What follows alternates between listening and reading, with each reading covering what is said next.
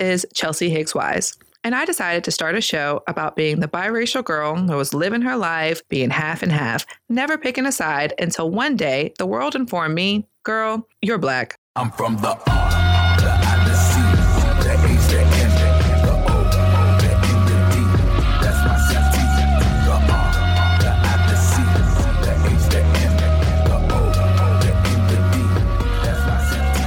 The R, the I, the C, the H, the N. You're listening to Race Capital with Chelsea Higgs Wise and Kat Maudlin Jackson. Up first, we've got the news. I'll get started by saying some local fun times, looking positive. First off, we've got Mungays VA Pride presenting, showing at the Bird in the month of June. Every week they're showing different films produced by LGBTQ creatives. So while we're highlighting local organizations, Okay. shout out to Southerners on New Ground. Yes, this was on my list too. Yeah, the Black Mamas Bailout campaign that happened over Mother's Day weekend. Yep. And big shout out to Rebecca Keel. There was a great article about the work that she's doing in that case management role and bailing out mamas for Mother's Day, but also just knowing Rebecca Keel, she's still out there after Mother's Day doing this work. So congratulations to Black Mama Bailout Action here in Richmond, as well as all over, because this is a nationwide initiative. And the not so great news here in local RVA, we've got I already know where you're going. Yeah, this hellacious landlord problem that is not just one person, but this one person has a huge impact. Mr. Dean Parsons told Winter Whitaker this past week that she was just another dumb nigger.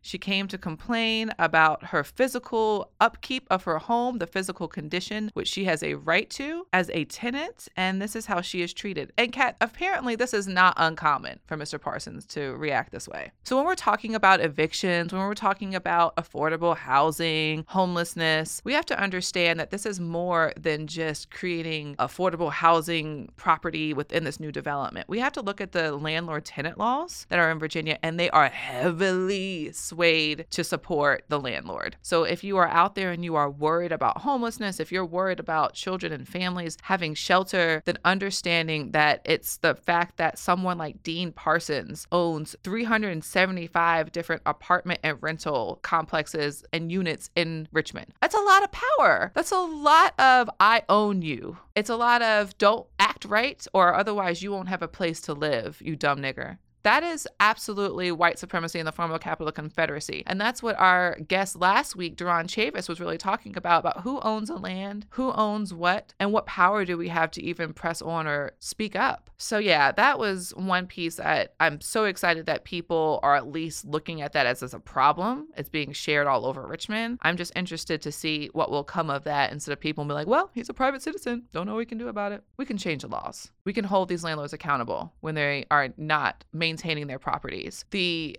idea of group living, these group houses that many of our people that maybe don't have transportation or coming out of the hospital have to live in as a social worker, we're always trying to find housing. It is really these homes that we look towards. They're costing $500, maybe $650 a month for people to rent a room. These are the rooming houses. And many of these homes don't have AC. They have maybe one fridge for 6 or 7 different rooms. They don't have any furniture downstairs. I've walked into plenty of them and they're like, well, our air is on this week, but we don't have water. And the landlords are allowed to keep and maintain the homes this way because nobody's holding them accountable. So it's just this, again, structural racism that is maintaining where people are in the city goes beyond. So I hope people are outraged, but I also hope people can see that this is a holistic systems problem that we've got to address very bluntly, that this is racism.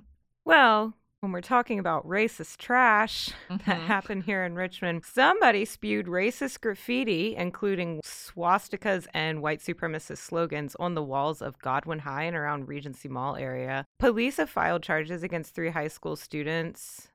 But it happened. It definitely happened. What's going to happen to the kids? Right. What accountability will there be? Yeah, there was a whole gun spray painted on the side, and it said soon. So I also want to know, what about the parents? Are we searching their homes? Do they have their guns locked up? Do these kids have access to weapons? That's a homicidal threat. And as a clinical social worker, I know that there needs to be a certain assessment done to see if they have means to bring out their threat. So yes, I want to also know about these Godwin High School parents. How are they being held accountable for their students making these sorts of threats right here in the former capital of the Confederacy again? And there's so much going on in Henrico, but I did appreciate that there was a vigil for Light Drives Out Hate. Together We Will did that just to bring some awareness to this. But we cannot look at these incidents as isolated. That was definitely on my list too. I appreciate you bringing that up. So I'm going to hit out just outside of county city lines and talk about really quickly that there were 17 water fountains in Chesterfield County that tested positive for lead. I thought that was really interesting and made me think, oh my gosh, have we tested Richmond Public Schools water? My gosh. And I'd also be really interested to see which Chesterfield County schools that was. But let's just look at the treatment that's happening in Chesterfield. How long it takes to clean this water up will be really interesting. And also how we watch this condition move forward in this conversation in schools. So branching out a little bit and shifting gears, this year Virginia elected Ibrahim Samira as a delegate for the 86, which encompasses part of Fairfax and Loudoun County. He says that he was so eager to discuss the environment, healthcare, and housing at his first town hall meeting in May. So he was a little taken off guard when a constituent asked him, he's a Muslim, when he planned to implement Sharia law. Wow. And it got me thinking that the first word that came to mind was Islamophobia. And then I was thinking about anti-Semitism. And I wondered why it is that we classify hatred against Muslims as fear, why we frame it as fear, as opposed to framing it as being adamantly against something. Because those questions, I don't know what this person's intention was. I couldn't find recording of the person asking the question, so there's no tone I was able to listen to. Okay. Maybe they were afraid, but why? Right. Why were they afraid? No, definitely. And I love your thought about why fear versus just a stance against it. And it's because fear justifies it. Right. It justifies any reactions to it, any resistance to it. I love that idea of framing it as a phobia really gives it a get out of jail free card, a shoot before you think kind of card. Okay, so something else that I thought was ridiculous this week nationally was the sex strike that came up.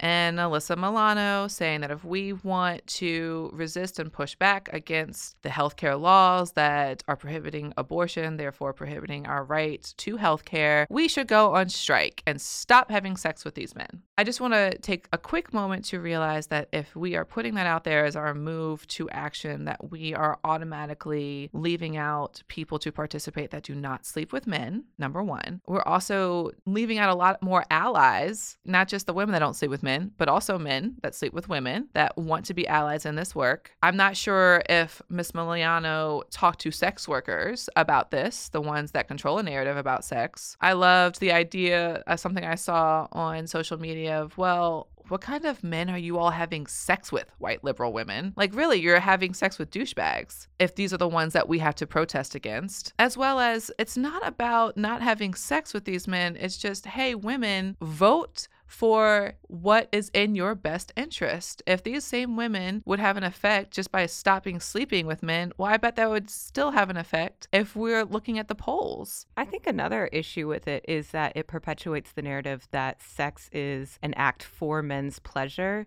Come on. And I mean, most of the women I know wouldn't be so jazzed on just not having sex. Right. No, why in the world am I going to punish myself? Right, And right. he's not even a bad guy.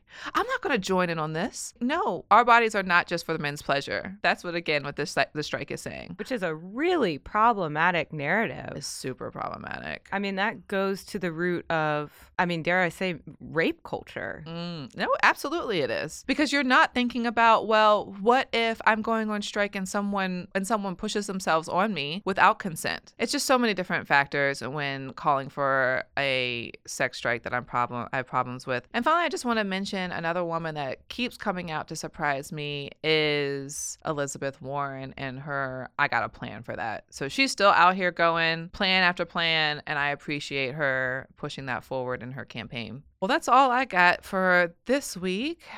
I'm going to jump across state lines for a minute and go to New York. Okay.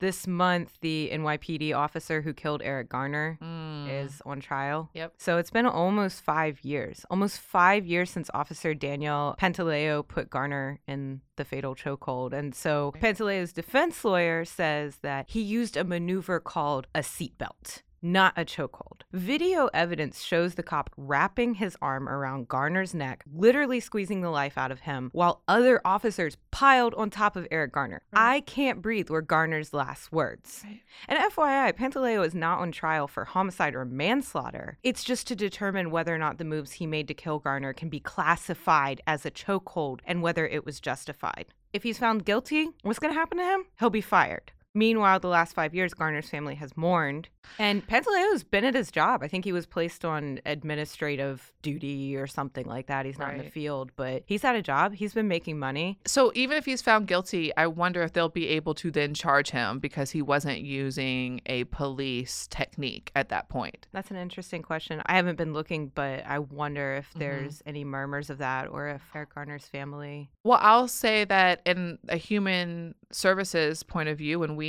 use de-escalation, physical de-escalation, and I know the seatbelt hold, I know what they're talking about. And when you are deemed not using the de-escalation method that's licensed by your particular employer, then yes, you can actually be charged. The agency can't. So it would be him as an individual, not as the police station. So that gets actually the department off of liability for it, and he would just have to take it on his own. So yeah, I think that it would come after that, just knowing how these certain human rights trials do happen. So I hope he gets found guilty. We'll see. Last thing, I want to talk about the way the media has framed a story Okay. right now. So I saw a headline from the Daily Press, the 757's newspaper, that read Newport News, Norfolk each received $30 million to transform distressed neighborhoods. Now, here's what the article said. Basically, they're referring to HUD grants that will go to communities with high rates of poverty and multiple public housing Right. complexes. But, you know, it's the whole thing seemed to me kind of like a dog whistle. Neighborhood revitalization. Right, right. All of that. It is absolutely a dog whistle. It reminds me a lot of Governor Northam committing to criminal justice reform by so much money going into it. But it's really just getting more people to stay, for more services to stay locked up, right? And so this is just more money for people to be pushed out. The media is doing a great job at making it look like that area is doing something positive for those neighborhoods.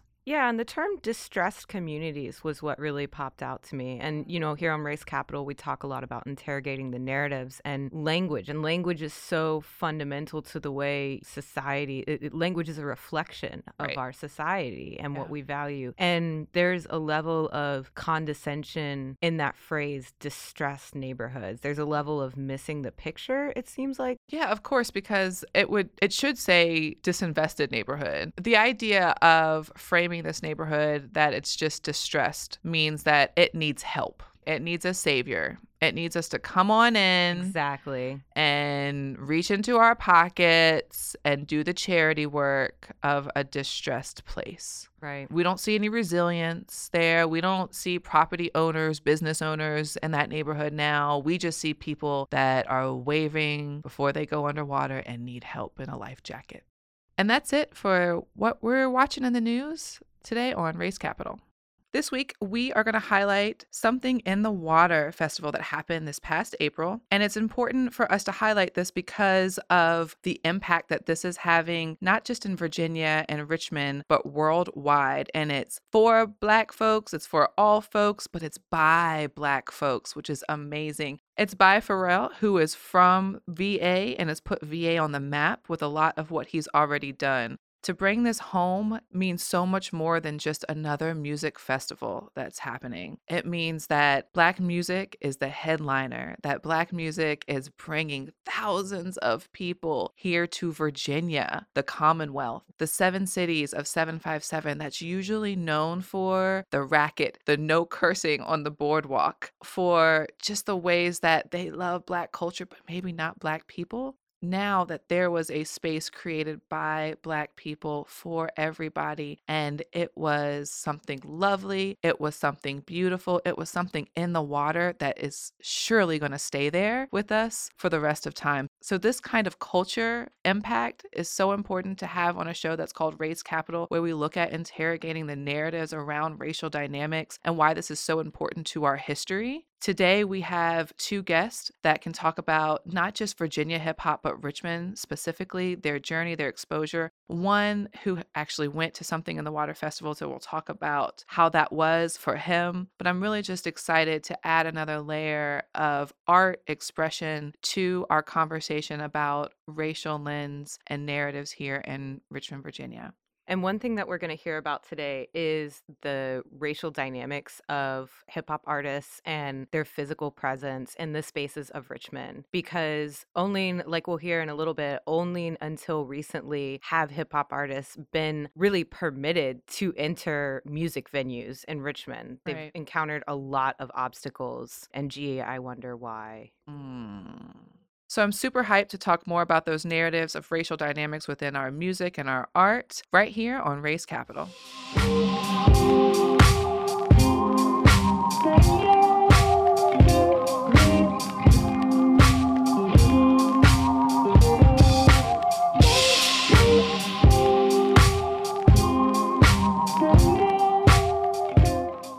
Up next, we have two special guests, Michael Millions and Radio B. Welcome, fellas.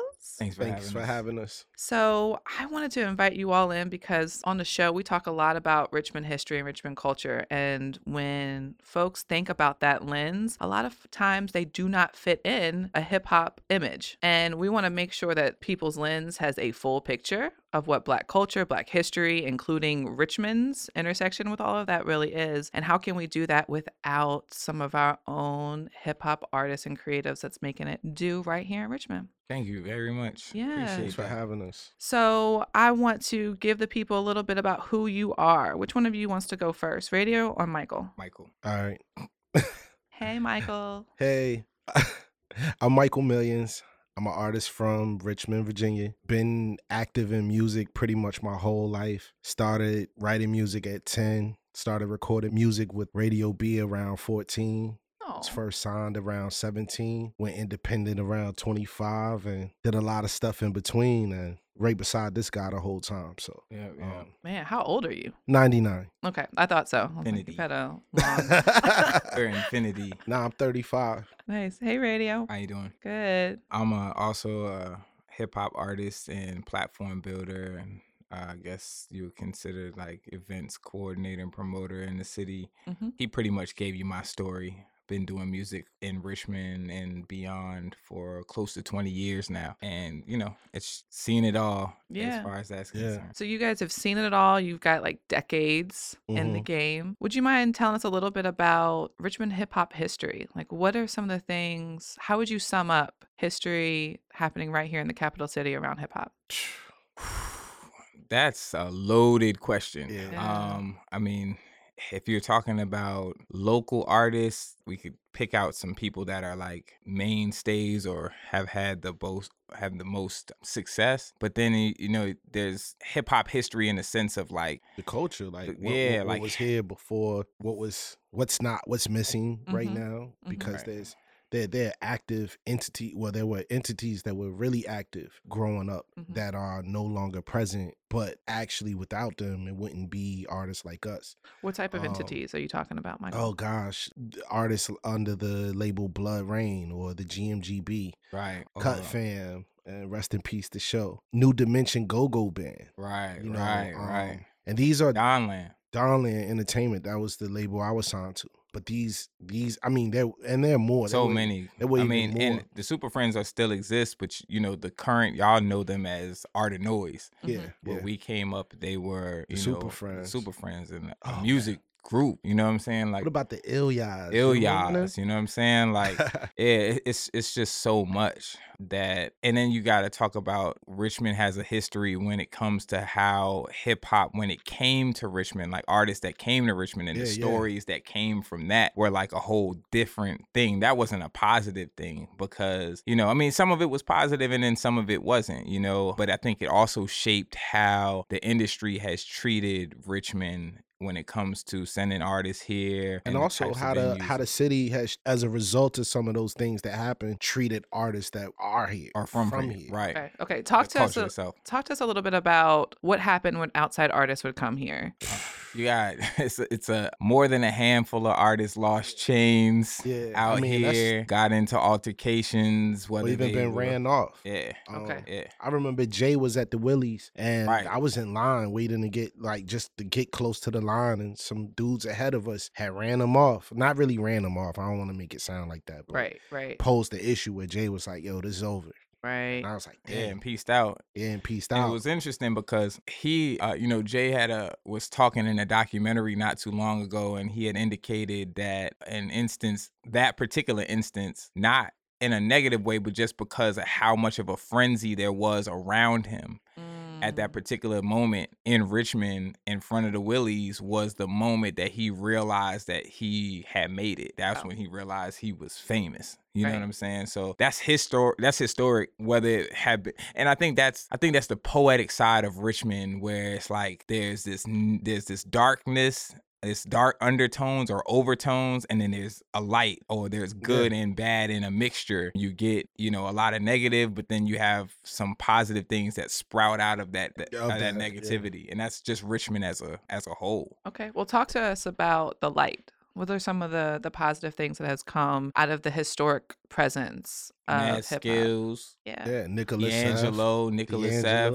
Yeah. Lonnie B, you know, Art of Noise, things like that. You know, these institutions, these artists, you know, even, you know, if you look at the 804 perspective, you got Chris Brown, you got Trey Songz, you know what I'm saying? When you count in Petersburg and things like that, because Petersburg and Richmond, it's like, they're like brother cousins. and sister, you know what I'm saying? Okay. So, And that would be different from some people's lens. You know, some folks would think that Petersburg is a totally separate country. Well, musically, in a way it is. More, but I mean, when you talk 804, you know, when you say 804 boys, you know, which is that's, you know, the Trey Songz, that's their come up, you know what I'm saying? Like when you look at that, nobody's going to look at that. They're going to look at that as all encompassing when it comes to like Richmond, you know what I'm saying? Or Petersburg. So what are some of the spaces, even if it's not specifically, but how does space creating in Richmond really support your work, right? Like if these spaces weren't created, whether they're out the house, the studio, like how important is it for Black spaces in order to have this type of music, in order to influence the culture? Talk a little bit about that. The interesting thing about spaces is we are finally in those times where we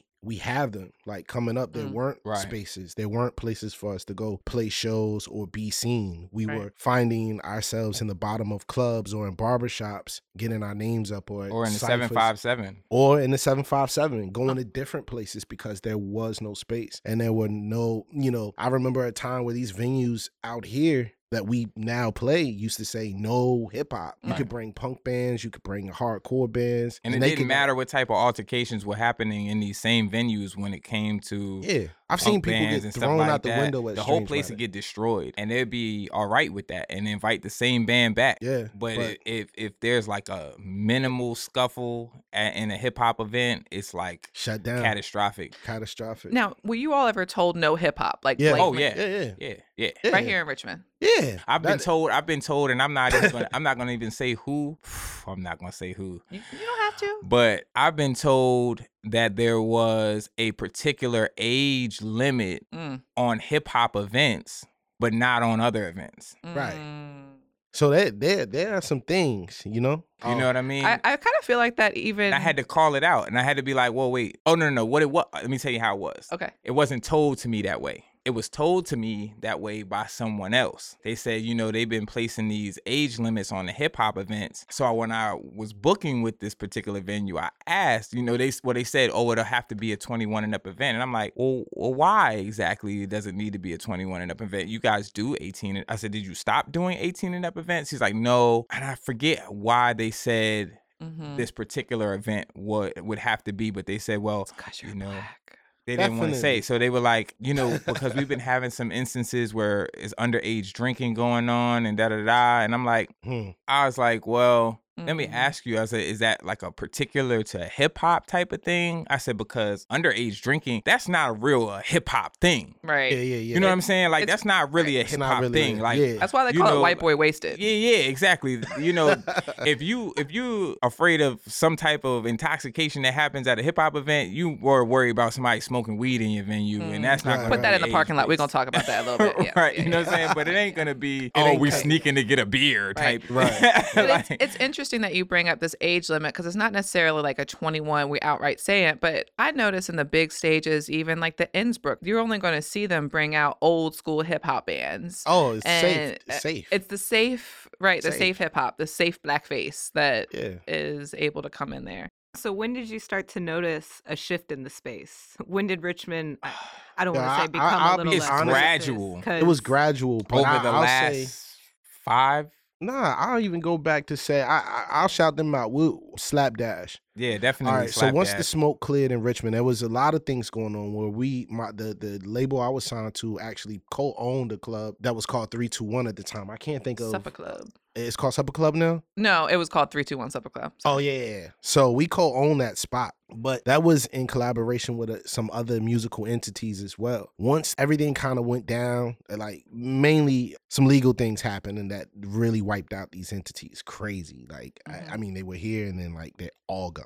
And once the smoke cleared, there were no shows really going on. And these kids, Octavian and them, I can't think of all the people related to them. Pierce. Yeah, Juan Pierce. They took it upon themselves to kind of get, put themselves in a space where they can talk to these venues to get, them to and it started out like little small places, like little sushi spots and like little little hole in the wall spots, little sushi spots? Boutique Nah, places. Really though. It had it started hip hop like a sushi restaurant on Main Street. One of them little Sumo-san. Yeah, Sumo-san. Sumo-san. Sure was. Yeah, so I love that place. These are like things. So like when the smoke cleared in Richmond, we had to work our way back up into those spaces because it was literally like, oh no, it was no. It was like, you guys can't play here. So just and then the Camel was one of the first ones. Then Strange Matter. Those were places that would become regular places that you could see hip hop at. And then gradually we started having, like, now, I have 2 events at the ICA, this month. We've done Virginia Museum of Fine Arts. It's So when did that start though? Like when did the gradual, you said when the smoke cleared, about when was that? I say like 2009, 2010, 2011, somewhere up in there. Okay. Like it's when things started to kind of clear out and everybody's like, what are we going to do? Where are we going to play? Right. I think it kind of started opening up. So speaking of opening up too, it's not just in musical venues. I'm also seeing hip hop art around. Michael Millions, you have a mural of your whole face out there in Jackson Ward. I think that speaks a lot, right? I mean, and we know Nicholas F. has a mural out in Oregon Hill. Mm-hmm.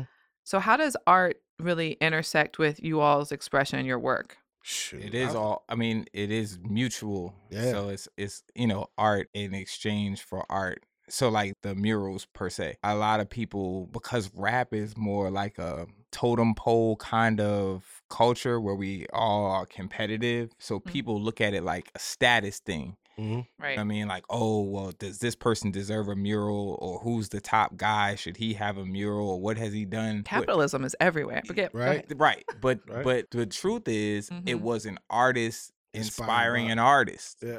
And, that artist was inspired by their art and decided to paint their faces. Yeah. It's that simple. Like, you only have to inspire someone to do something in honor of you. It's nothing about a hierarchy or anything like that. And Nils is the artist, right? Yeah, Nils is the artist. And one thing I'll say about Nils is, and like Radio said, it is artists inspiring other artists. But when we look around our city and that this city is flooded with artists, I mean, from all different backgrounds, painters, cooks, well, chefs, hip hop musicians, jazz musicians, all types of artists everywhere. Right. And then you live in a city that essentially does not reflect how many creative folks are in the city. You have people like Nils that's saying, I want to change that. So when he gets to changing it, he's like, wait, but a lot of my friends are African American and I don't see them represented either.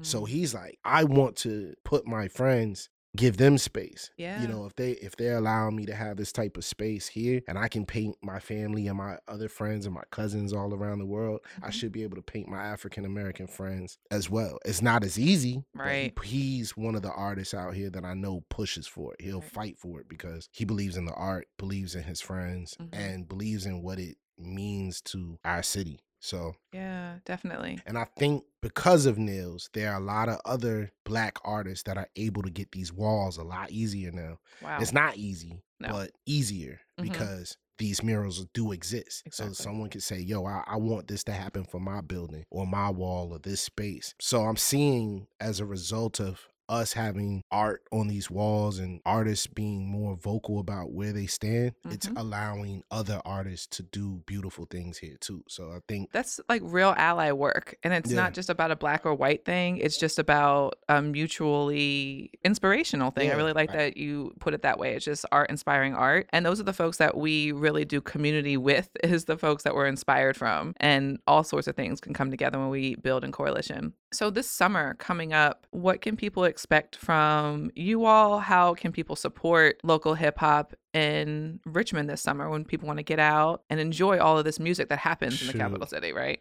Let them know. Let them know. I have a perfect answer for that. The main thing is RVA Rap Elite. I think, you know, people see me pushing it. They see me do a lot of different things, right? So it can get confusing, but that to me is the most important platform that I'm involved with at this particular time. And say it again, what is it? RVA Rap Elite. And they can find where? We are at Champion Brewing Company every month. Our next one is May 30th. And well, actually, we also at the ICA on May 24th and 25th, but we will be at Champion Brewing Company until November. So after May 30th, we'll be there the last Saturday of the month through October, then the second to last Saturday in November. Are there tickets for these events, and how can they follow you? No, the beautiful thing is it's completely free admission. Wow. It's all ages. So it's open to everyone. What also accompanies the live event is a YouTube show, very reminiscent of like Rap City or MTV Jams. You can kind of throw it on and it has event content from the live event mixed in with music videos from different artists in the city and different additional content and interviews that we do with artists here. And so we're really trying to build that platform because it's such a valuable thing for all the artists in the city. We've been able to put over 100 artists on stage between last year and this year. We just started January of last year. Wow. And we're just really excited about it. So yeah, that's amazing because I was just going to say, talking about upcoming summer stages, I mentioned Innsbruck, but it sounds like you all are really cultivating space for hip hop. What are your dreams for RVA Rap Elite? You know, and what kind of stages would you all like to see? I really would, you know, between the show itself and the event, especially the show because it has more legs, obviously, because anybody can see it. Not everybody from outside of the city can make it into the city to the live event necessarily. So the YouTube show. But the YouTube show in conjunction with it, I think allows it to be able to be global, allows people that's not from here to see Richmond hip hop and see its culture, the art, and the people, the music, and really aspire to come here and say, look, like this is what's going, because people are already talking about our hip hop scene. Like I go around, been around up and down the coast and some parts around the country where people are just in love with Richmond. Yeah. Mainly off our art culture or the rap culture. They want to uproot themselves and totally move to Richmond. Right. So I think shows like, the Rap Elite show allows people to get that glimpse of what they're like asking for. They want to see certain things. They know it's a culture here now. And being able to curate it and compile it makes me like super proud, because like once I get done, like our episodes are about an hour and a half a piece. We've released 2 of them in long length, and when I watch them, I'm like super proud of how we look. Right. So like when I say it's like Rap City, it doesn't feel like, oh, you're just watching some local guys, or the videos are not of quality, or the music is not of, it rivals anything, any video content show that you will watch on TV, whether it be Revolt or whatever. It really does rival it content wise. And it's focused on home. And it's focused on us. Right. So it's like, as you're watching it, you're like, wow, like there really is a ton of talent here. And I love this because you're building a platform. I know you all have been touring in the past few months. So seeing and hearing other people that are watching and listening about Richmond, but also just putting on Richmond, putting on VA. And people are really interested in VA recently, especially this past April. We had Something in the Water that came by VA's own, Pharrell. Were either one of you able to go to the show? Yes, I was there. You felt the magic? Yo, I'm still there, and I still feel the magic. It just was definitely, for anybody and everyone that was there, I think we all felt the same way. Like, this is really amazing, huge, hard to fathom the magnitude of the artists that were there and the people and you're seeing your favorite artists in life, and then there's a beach next to you. The weather was fine. The sun was fine. The people were fine. That was just an experience. But Pharrell really brought it home for us. How does that feel, especially talking about you all's journey and getting in different spaces and stages, just to see somebody from VA have like the main stage of that entire weekend across the globe? Everybody was talking about that. Was huge. Yeah, surreal. And I think that's one of the reasons why, even though there were 40,000 people there, I feel like it's one of the reasons why some people slept. You know what I'm saying? Because when you just never really had something before, it's hard to even fathom what it looks like. So somebody imagine it, right? You're gonna have a festival, and it's gonna be this, but you're like, okay, but you're not seeing it for like what it really is. You're just saying, okay, a festival. Cool, like there's a bunch of festivals. I might can make it, I might can't make it. It is cool that it's here, but it doesn't until it's like, yo, that's an hour from here, or an hour and a half from here. Cultural move, yo. It was huge. I felt like it was cultural. Like I had to be there. I don't know. Like some people felt about the Million Man March back in the day. Like they had to be there. I made the second one. Yeah. So it was one of those things where it's like, yo, if this is gonna happen, I at least need to be in the premise to like see what that energy was like. Right. I mean, even out there, people thought I was like a special guest to play, but I'm like, no, I'm just here to play the crowd for real. I need to see like what this is and So what was the energy like?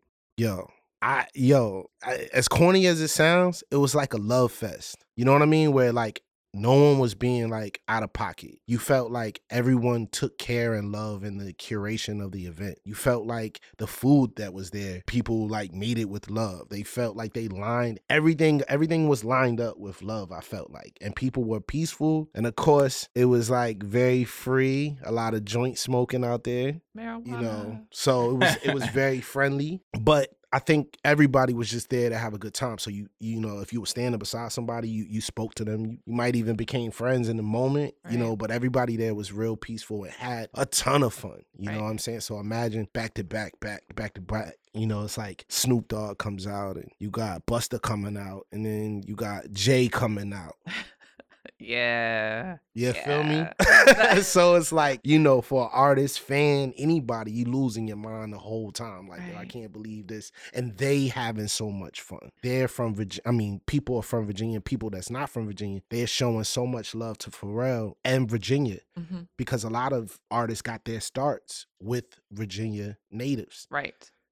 Or Virginia artists or Virginia music may have taken people to places we can't even imagine. They're writers right here from Richmond that wrote records that we all love. I'm not gonna like share that information, but we really are behind a lot of what we enjoy in the world. How was Richmond represented at Something in the Water?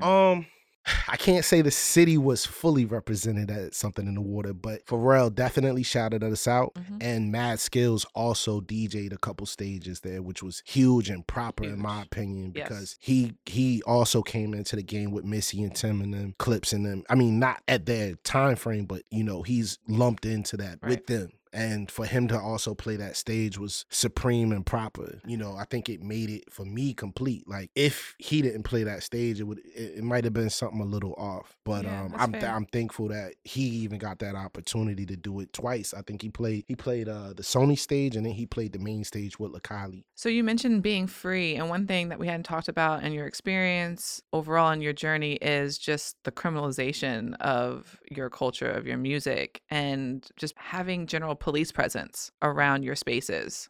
Yeah. And being free at Something in the Water, were police there? Yeah. Was it, how was that when being free with Mary Jane in the air? How does that even feel? It's crazy because I actually don't think I've ever seen that many cops anywhere in my life. Oh.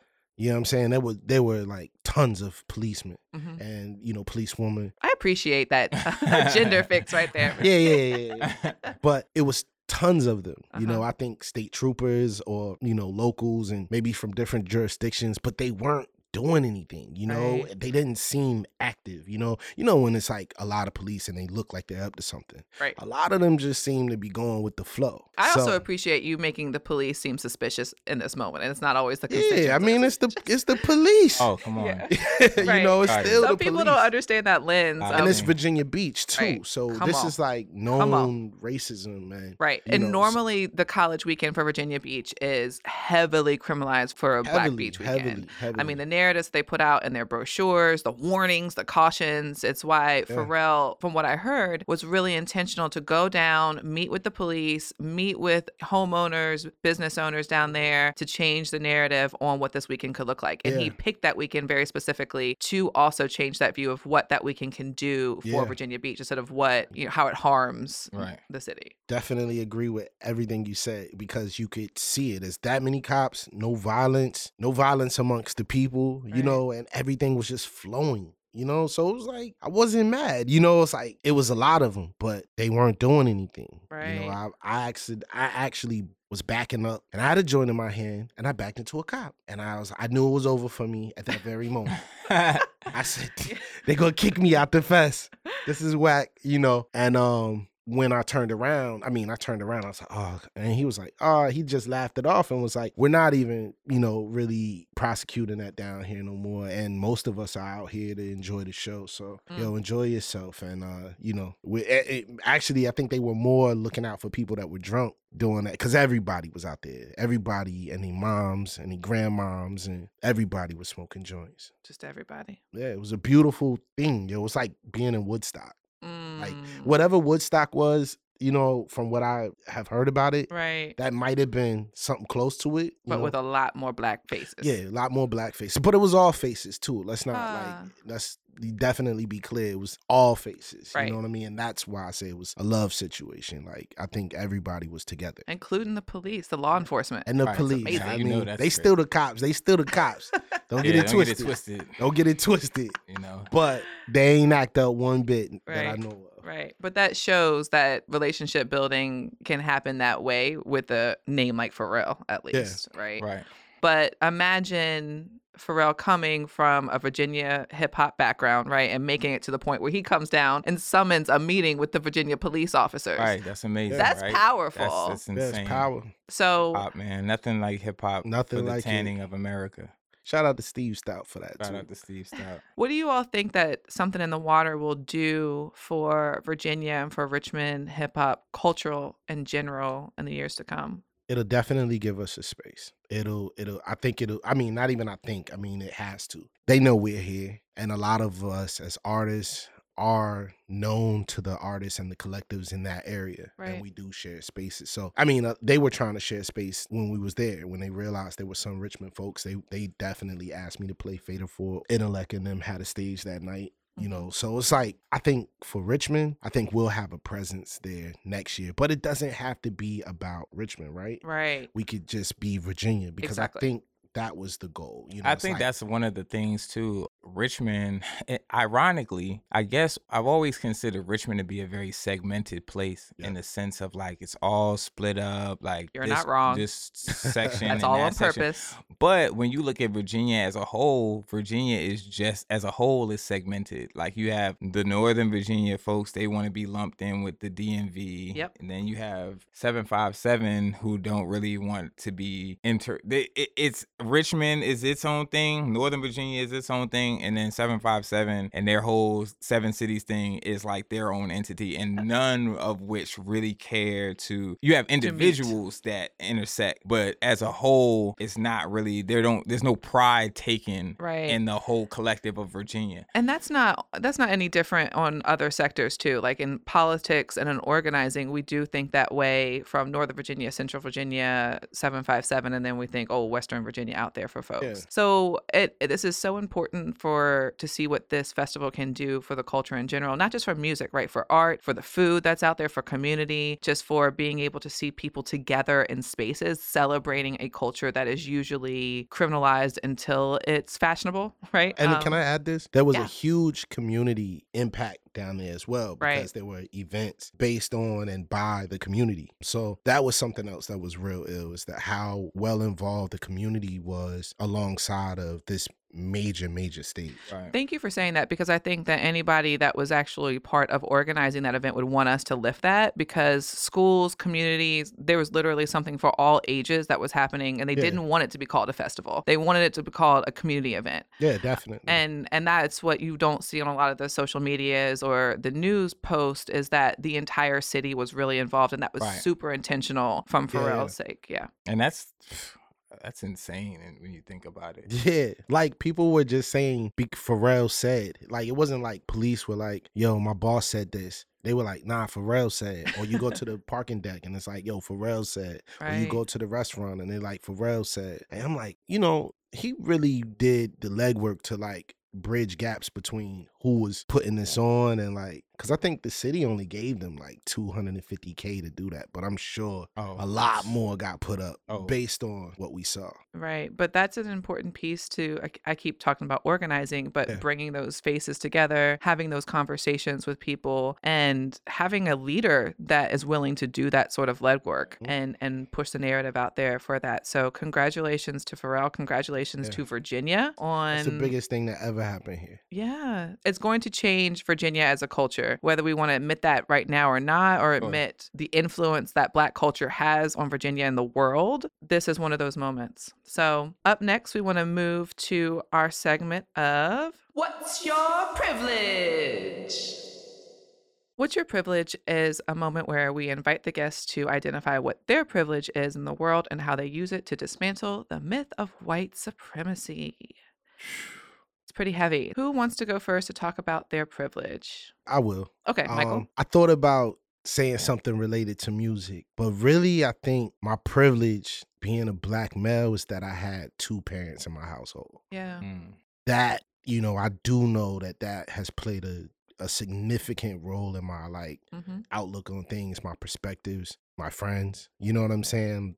My morals, my codes, how I raise my daughter. So yeah, I think that's my privilege. I think in America, we're not, Black men are looked at as if we don't have relationships with our fathers or good relationships with our fathers, and we do. And through that, we become good fathers and good leaders. Yeah, it's always for Black men. It's like, well, is your dad in your life? It's not assumed. Yeah, that it's not you assumed. Have two parents. Right. Yeah, and my dad was in the military, so he traveled a lot, and it was a period of time when my friends were just like, yo, you don't got no dad just like us, and I'm like, nah, my dad just worked somewhere else X amount of months out the year, and he comes home. But once he was back, it was like, yeah, yo, that's my dad. Like, yo, I always had a dad, and I've realized that many of my friends, cousins, maybe some of my family members as well, didn't really get an opportunity to have a male figure that they could honestly look up to. And a lot of my friends call my dad Pops anyway. So he's become a father to many other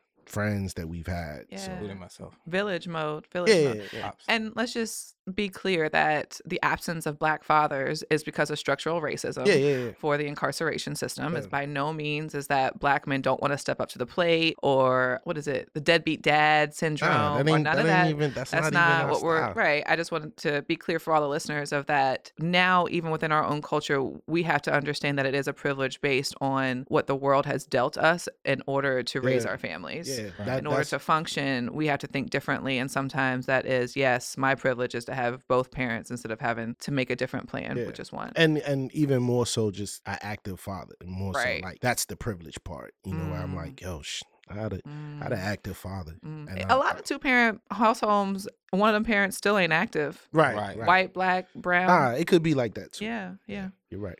Radio? I think I will go the music route. I'd say being a Black male in the hip hop community that's respected is my privilege. And the way that I use it, I speak about our issues very vividly. I'm very outspoken, not only in my music, but on social media and public forums. But I even down to my last album is called Jesus Never Wore a Suit. And one of the layers of that title was attacking the image of Christ and the whitewashed image of Christ, that Jesus Christ was a white male. One of the topics specifically is, the funny thing was, my cover was going to be a lot more controversial. Was going to be a lot more controversial. I went through a couple of different people that I was going to get to work that cover, and then opted to do something that was a little bit more universal. But I wanted a Black Christ image on that cover just because I wanted to create that conversation. And, you know, I said, Jesus never wore a suit, never wore white skin. I'm not being racist. I'm just being technical. The biblical description of Christ is not the image of Christ that we typically see shown in Christianity. And white man with laid hair, right, up on the stained glass. Yeah, that's just not what it is. So I think that in itself is one of the biggest symbols of white supremacy. That is the driving force, actually, in white supremacy across the world, beyond anything else. Beyond anything else, because that was what allowed white supremacy to take power and take control and to get the money in the space that they needed, because it gave moral validation to so many of the things that were not moral. Yeah, and you're willing to speak on all that in your music and your platforms. Yeah, right, absolutely. Yeah, that's a pretty brave space. And just being a male and just following you, and you were talking about being a male in this space. I know that just creating a platform to lift other artists is important, as well as you lifting female MCs and female artists. Yep. Shout out to Cole Hicks. One in particular, my cousin Cole. Exactly. So I really appreciate, and I've had conversations with both of you individually and together just about amplifying your privilege as men in this space, especially Black men, and understanding what that means for Black women. So I just want to say thank you for that. Even though we didn't talk about that today, I'll say both of these men are great allies in that space. My privilege is being able to get down with all sorts of music without people asking me too many questions, being able to intersect with hip hop, pop music, rock music. People look at me in my biracial lens, was like, oh, well, that makes sense. But seeing these two specifically intersect their hip hop music with hardcore metal music and just different artists and different, even poetry, it's like we are not a monolith. And sometimes that gets questioned and pushed back. But my privilege as light-skinned, people see me and say, oh, that makes sense. She can flip-flop back and forth. So not having my musical taste questioned is a privilege, and being able to walk into those spaces and not feel like I don't belong. I do feel very willing to walk into Innsbruck as well as walk into RVA Rap Elite, and I'm welcome. So that is my privilege. I feel like it's a privilege to have you all here. I can't wait to walk up in your spaces this summer and support you all. Please. Lastly, how can people follow you and support you? You can follow me on any social media at Radio Blitz. It's RADIOBLITZ. And you can follow RVA Rap Elite at RVARap.elite. And you can follow me on pretty much everything at Michael Millions, MICHAEL. All right. Thanks so much, fellas. And we'll catch you next time.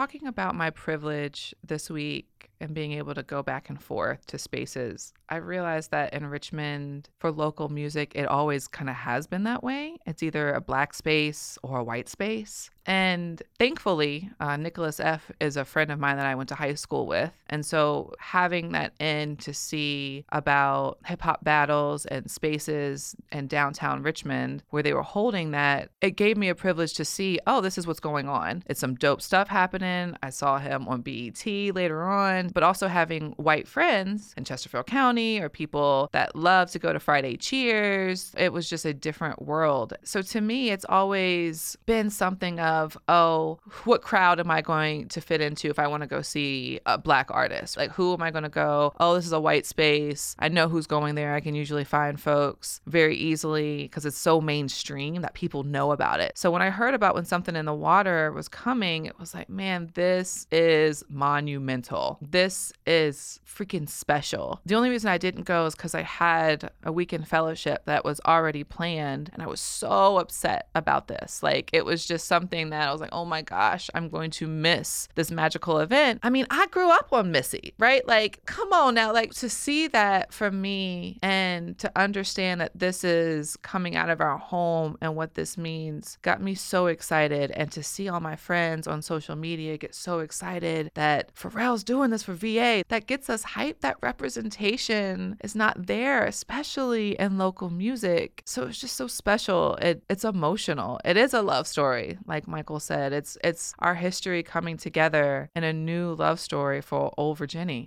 I also felt myself having to convince other people of how monumental this festival was going to be. Like, it wasn't just a music festival. It wasn't just something else for the summer. It was, no, this is VA, for VA, by VA. This is a different face of VA. This isn't them paying him to come do this. He's coming back home, investing the dollars, the equity we always talk about. It was like bringing this intersectional conversation that we always have here on this platform to a creative musical space that everybody can enjoy and get down with. But I had to convince people of how awesome this was. It was just like, oh yeah, I heard about it. No. This was everywhere that weekend, all over Twitter. Like, there was a whole other Broccoli Fest that went down that was all over my news media last year. I didn't even hear about that this year. That's what this weekend was about for music. Virginia took over the whole weekend. Black Virginia. And yes, it was for everyone, but no, it was done by, run by, created by Black culture. And that's freaking beautiful, man.